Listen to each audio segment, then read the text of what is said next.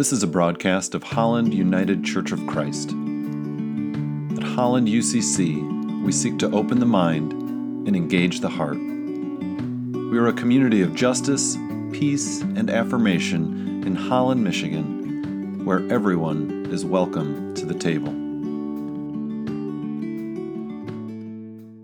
Words of Integration and Guidance by Thomas Merton.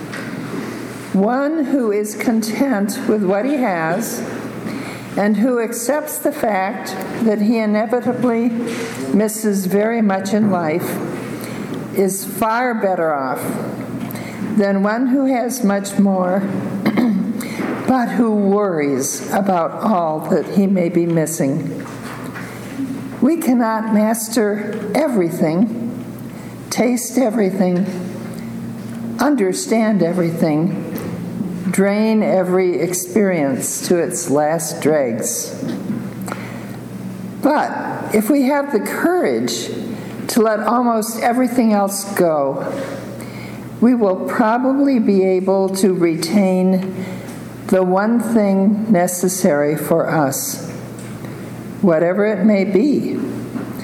If we are too eager to have everything, we will almost certainly miss even the one thing we need.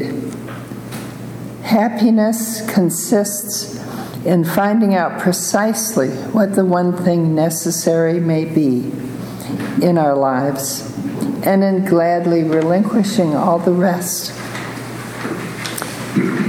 A reading of scriptures from Exodus 16, verses 2 through 15. The whole congregation of the Israelites complained against Moses and Aaron in the wilderness. The Israelites said to them, "If only we had died by the hand of the Lord in the land of Egypt, when we sat by the flesh pots and ate our fill of bread. For you have brought us out into this wilderness to kill the whole assembly with hunger." Then the Lord said to Moses, "I am going to rain bread from heaven for you, and each day the people shall go out and gather enough for that day. In that way I will test them, whether they follow my instructions or not. On the sixth day, when they prepare what they bring in, it will be twice as much as they can gather on their own in other ways." Then Moses said to Aaron, "Say to the whole congregation of the Israelites, 'Draw near to the Lord, for he has heard your complaining.'" And as Aaron spoke to the whole congregation of the Israelites, they looked toward the wilderness, and the glory of the Lord appeared in the cloud. The Lord spoke to Moses and said, "I have heard the complaining of the Israelites. Say to them, 'At twilight you shall eat meat, and in the morning you shall have your fill of bread. Then you shall know that I am the Lord your God.'" In the evening, quails came up and covered the camp. And in the morning, there was a layer of dew around the camp. When the layer of dew lifted, there was on the surface of the wilderness, it was a fine, flaky substance, as fine as frost on the ground. When the Israelites saw it, they said to one another, "What is it?" For they did not know what it was. Moses said to them, "It is the bread that the Lord has given you to eat." Hear what the Spirit is saying to the church. Thanks be to God. The Holy Gospel according to Matthew chapter 20, verses 1 to 16. "For the kingdom of heaven is like a landowner who went out early in the morning to hire laborers for his vineyard. After agreeing with the laborers for the usual daily wage, he sent them into his vineyard. When he went out about 9 o'clock, he saw others standing idle in the marketplace. And he said to them, "You also go into the vineyard, and I will pay you whatever is right." So they went. When he went out again about noon and about 3 o'clock, he did the same. And at about 5 o'clock, he went out and found others standing around, and he said to them, "Why are you standing here idle all day?" They said to him, "Because no one has hired us." He said to them, "You also go into the vineyard." When evening came, the owner of the vineyard said to his manager, "Call the laborers and give them their pay, beginning with the last and then going to the first." When those hired about 5 o'clock came, each of them received the usual daily wage. Now when the first came, they thought they would receive more, but each of them also received the usual daily wage. And when they received it, they grumbled against the landowner, saying, "These last worked only 1 hour, and you have made them equal to us, who have borne the burden of the day and the scorching heat." But he replied to them, "Friend, I am doing you no wrong. Did you not agree with me for the usual daily wage? Take what belongs to you and go. I choose to give to this last the same as I give to you. Am I not allowed to do what I choose with what belongs to me? Or are you envious because I am generous? So the last will be first, and the first will be last." For the Word of God in Scripture, for the Word of God among us, for the Word of God within us.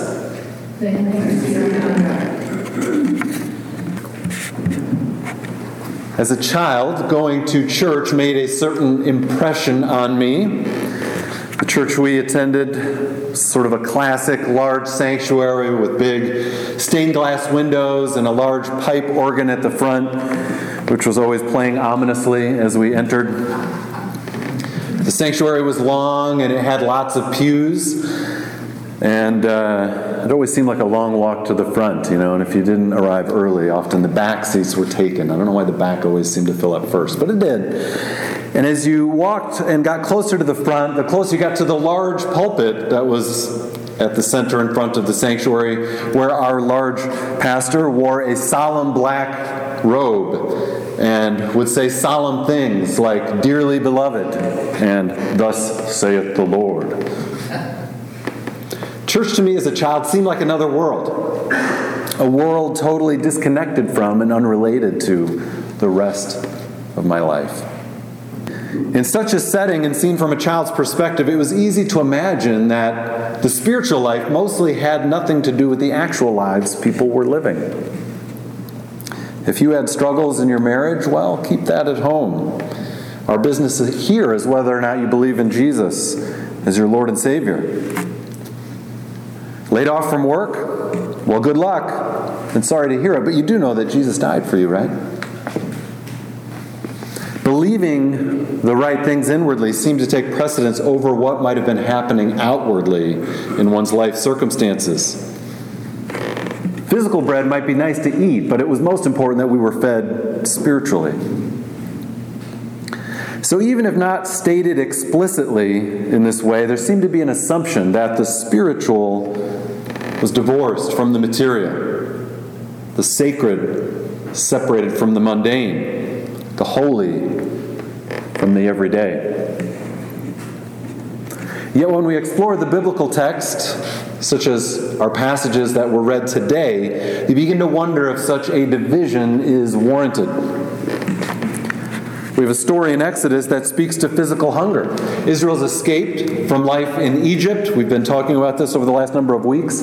And they quickly find that life in the wilderness is not so easy. The terrain is difficult, water is scarce, and food, perhaps even scarcer. In this setting, any talk of spirituality seems kind of secondary. Right? What's for dinner seems a more pressing question. And if there will be dinner. And so we have a story in this holy book, this foundational text of spiritual insight and revelation, a story about the mundane, about something as everyday as bread.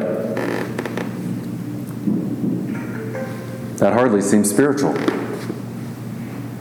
But then here in this second book of the Hebrew Bible, we're quickly dispelled of any illusion that the spiritual and the mundane were ever meant to be separated. Walter Brueggemann writes of the deep materiality of our faith. I like that phrase, the deep materiality of our faith. A materiality that knows all along that our bodies count decisively. And so while our religious practices often point us to heaven or to the invisible, spiritual things, we can find great spiritual meaning in everyday stuff, like the food that we eat. And Brueggemann notes that the source of our food has more significance than we might imagine. But I think we know this, right? If there's a meal that you make based primarily on stuff you grew in your own garden, right, that feels like a different kind of meal than something that you open from a package and throw in the microwave. Or if you have a friend who's opening a restaurant and you go there and celebrate with them, you know this meal was crafted with care, right? That meal has a certain significance. Or somebody brings you a meal during a stretch when that's an appropriate gesture. There's a richness to that. What happens to our bodies, Brueggemann asks? Well, on the one hand, they take in food, right? We must eat, and the food sustains our lives, and that food is transferred into energy, into work, into care. And he says, the one who provides the food we eat governs the loyalties that we embrace. In other words, yes, there was bread in Egypt, but that bread came at a price. Right? They were subjected to Pharaoh, and they were enslaved. God invites Israel into the desert to discover that there's an alternative bread to the bread of empire. A bread that happens to a community willing to stay together in freedom and willing to trust God in the midst of seeming lack. All of which makes our parable in Matthew 20 today seem appropriate.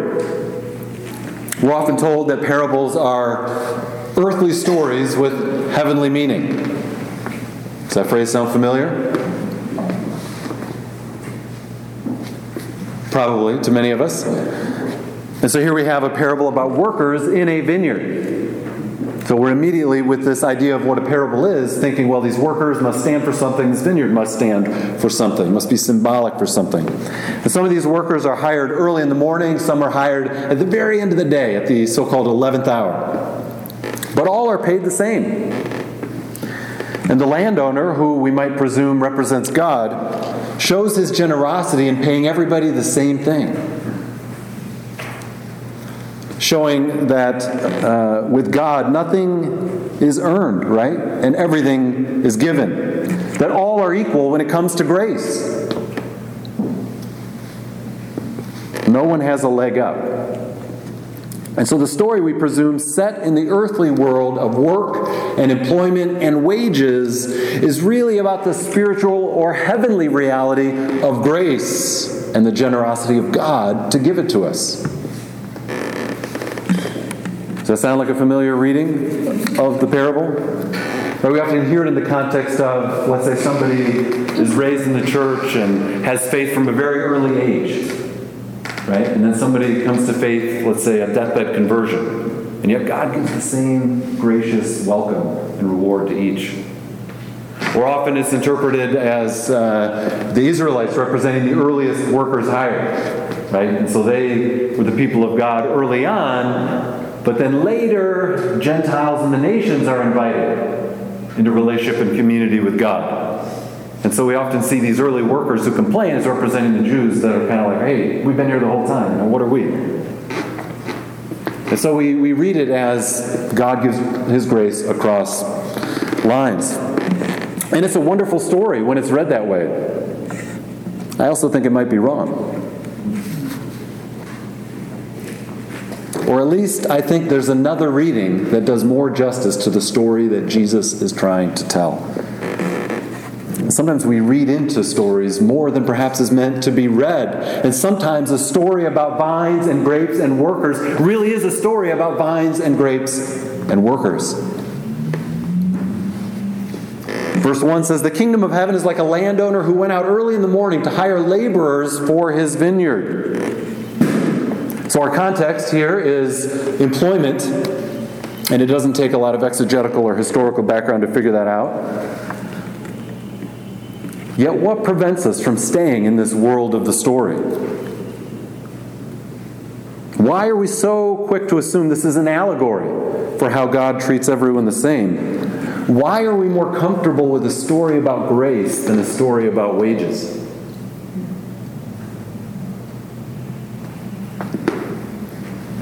Well, what do we know from this story? What is Jesus telling us? We know that we have a landowner who owns a vineyard. It's presumably around the time of the harvest, given the number of workers that he needs to hire. And a landowner who owns a vineyard like this is likely a wealthy person. William Herzog, who I'm going to lean on heavily for this reading of the parable this morning, notes that vineyards in this area were often owned by elites. Often owned by elites because they produce a crop that can be converted into a luxury item, which can be monetized and then exported. Further, you had to have a certain amount of wealth because having a vineyard was a patient process. The first 4 years of having a vineyard was kind of done without any reward, right? Because it took a while for those vines to grow and for those grapes to be appropriately harvestable and then converted into the process of making wine. And so you had to have a certain amount of capital to invest in that kind of a thing because it still cost you money for workers to tend to the vines, even though you're not seeing any dividends at the outset. So we're likely talking about a fairly wealthy landowner here. But at least this landowner is a good guy, right? After all, he pays them well, as we understand it, and he cites his own generosity at the end of the story.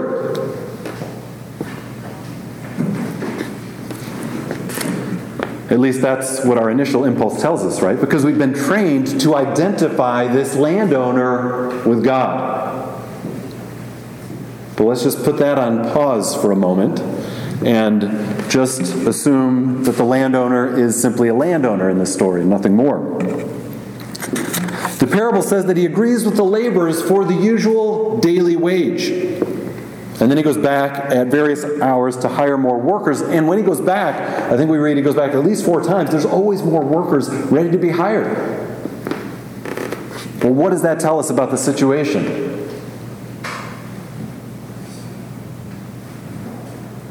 That there's always people ready to work. It tells us that work was hard to come by and that unemployment is up. And who is the advantage with in such a situation? The employer. Right? If they'll do anything just to work, then he's in the advantageous position. And Herzog notes that his successive trips to the agora or the marketplace serve another purpose by reinforcing the power that he has. On the first trip, he apparently bargains with them, right? It says he agrees with them for the usual daily wage. But this seems more like a take it or leave it kind of proposition than true bargaining. Because if he can go to this marketplace an hour before sundown and still find people ready to work, it's clear that the workers have no bargaining power. And he even says to these later workers, I'll pay you whatever is right. So these workers are in such a disadvantaged position that they're willing to just go on faith. I'll pay you whatever's right, he says. And they don't know what that's going to be. And yet they're still willing to go and work. Are you starting to get the picture that Jesus perhaps might be trying to paint in this parable? But we're still resistant to this reading. We still can't get it out of our head that in the end the landowner turns out to be more generous than anyone could have predicted. But is he? Is he? Offering them work without a wage agreement for only a day at a time. Well, that was a practice that the Roman senator and historian Cato the Elder said was very commonplace among Roman landowners. And if you only hire them for a day at a time, or part of a day, without any promise of future employment, it continues to keep those workers in a disadvantaged position because they can't plan ahead. They're kind of desperate for whatever they can get, and you're always in the advantaged position as the employer. So they're hired at various hours of the day, and verse 8 says, when evening came, the owner of the vineyard said to his manager, So we know he has a manager, which again highlights the fact that this is a pretty large operation, multiple levels of employment, pretty wealthy person. He says to his manager, call the laborers and give them their pay, beginning with those hired last, and then going to the first. And we read that when those hired about 5 o'clock came, in other words, those hired at the very end of the day, each of them received the usual daily wage. Well, how much was that daily wage? Well, the Greek actually doesn't say daily wage. It says a denarius. So it's an interpretive or translation decision to say the usual daily wage. It was a denarius. Well, is a denarius a good or generous or sustainable wage? Good question. Many scholars agree that this was at best a subsistence level wage. In other words, barely enough for a single person to live on, let alone a family. And especially for workers who are day laborers, and they're not going to have work every day because their work is coming mostly to planting time and the harvest, and in between, they're kind of trying to figure things out, often reduced to begging. And so perhaps this denarius is not as generous as we might think. Verse 10 says, now when the first came, they thought they would receive more, right? Because they saw what these other people were paid. But each of them also received a denarius, and when they received it, they grumbled against the landowner, saying, these last worked only 1 hour, and you've made them equal to us, who've borne the burden of the day and the scorching heat. We've been out working all day. Are you really going to treat us this way? But in the usual reading of the paragraph, we say, how dare these guys complain, right? This guy just decided to be generous to these people who worked at the end of the day, and that's his prerogative. And so we assume and we side with the landowner, assuming he's being generous and representing God and God's generosity. But as Jesus tells this parable, who do you imagine his audience might identify with in this story? I think that's helpful for us to think about, right? Who is Jesus talking to? Jesus often spoke to crowds who were poor, who were peasants, and they would identify with the plight and the situation of these day laborers, right? This would not be an unfamiliar scene to them. And they would be right there with those workers in this story. So why do the workers complain? Well, the landowner has aimed a deliberate insult at them by reversing the order of payment so that the last hired receive a wage equal to that of the first hired. He has shamed them. And he has shamed their labor. Their labor, their physical work of their hands, which is the last resource they have available to them. He has shamed them. But we're starting to wonder about the point of the parable, aren't we? If it isn't about grace and heaven and all of that, why tell such a story? It doesn't sound like the Jesus we learned about in Sunday school. Well, Jesus portrays the members of the lowest social class having the audacity to raise their voices in protest. That would be a powerful story for his audience to hear. But there's more to come. The landowner is shrewd, right? He denies their charge that he's not being generous. And then he picks out their leader and makes an example of him. It says in verse 13, he replied to one of them. So he takes one aside, sort of divides them up. He says to one of them, friend, I am doing you no wrong. Did you not agree with me for the daily wage or for the denarius? Now, it's helpful to know that the term here for friend in the Greek is the word heter, which has the illusion of being respectful, but actually reinforces their different social stations. If he had been addressing an equal, he would have used the Greek word phile. And so the allusion to the pretense of bargaining by these workers is now used against them. And then he says, am I not allowed to do what I choose with what belongs to me? Am I not allowed to do what I choose with what belongs to me? Seems a legitimate question, right?